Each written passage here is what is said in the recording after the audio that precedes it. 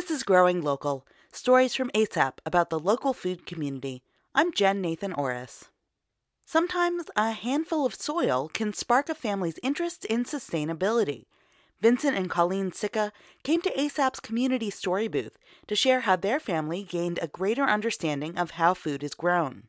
Vincent and Colleen wanted to teach their 3 children about the life cycle of a tomato plant and how growing food is influenced by different factors in the environment. We did it as almost like a science experiment where we took a tomato plant and we used just organic soil, and then we used the organic soil with a mixture of the vermicompost. Before we find out the results of the experiment, what exactly is vermicompost? Vermi means worm, and compost is organic matter that's been decomposed. Vermiculture uses worms to speed up the composting process, turning food waste into nutrient-rich soil. The family's hypothesis was that the compost created by worms would result in a better tomato plant. And just to see how much faster it grew with the vermicompost, how longer it stayed, and how much more lush, and the difference from the tomatoes, how it tasted differently from just the organic soil to the vermicompost. It was really amazing.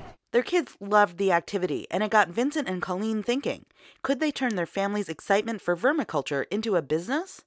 They were concerned about local food waste going into landfills and wanted to establish a community service that would turn food waste into soil. What we do is we collect food waste from the community, residential and commercial, and we divert it from going to a landfill. We have 4-gallon containers that they deposit their food waste into.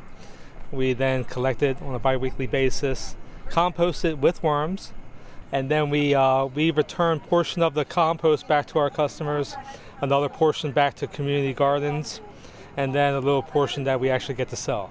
They named their company Wormiculture, and they were surprised by how excited residents were to receive their composted soil. It really wows people to see that worms turn this pile of garbage that we were going to send to a landfill into something that's the most naturally gifted fertilizer on earth.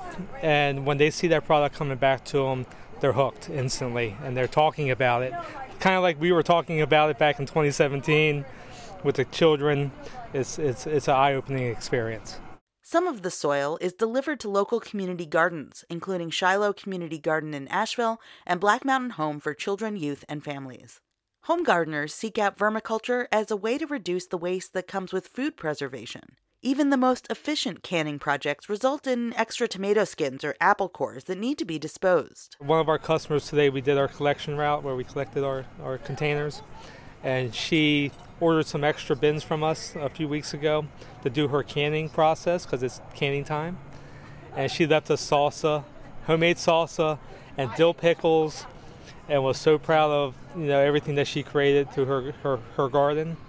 And she left us samples for it. So that was really rewarding to see someone that's using our service to divert her canning waste to give back to us, as a family, and keep the process going. We give her compost. She creates vegetables in her garden.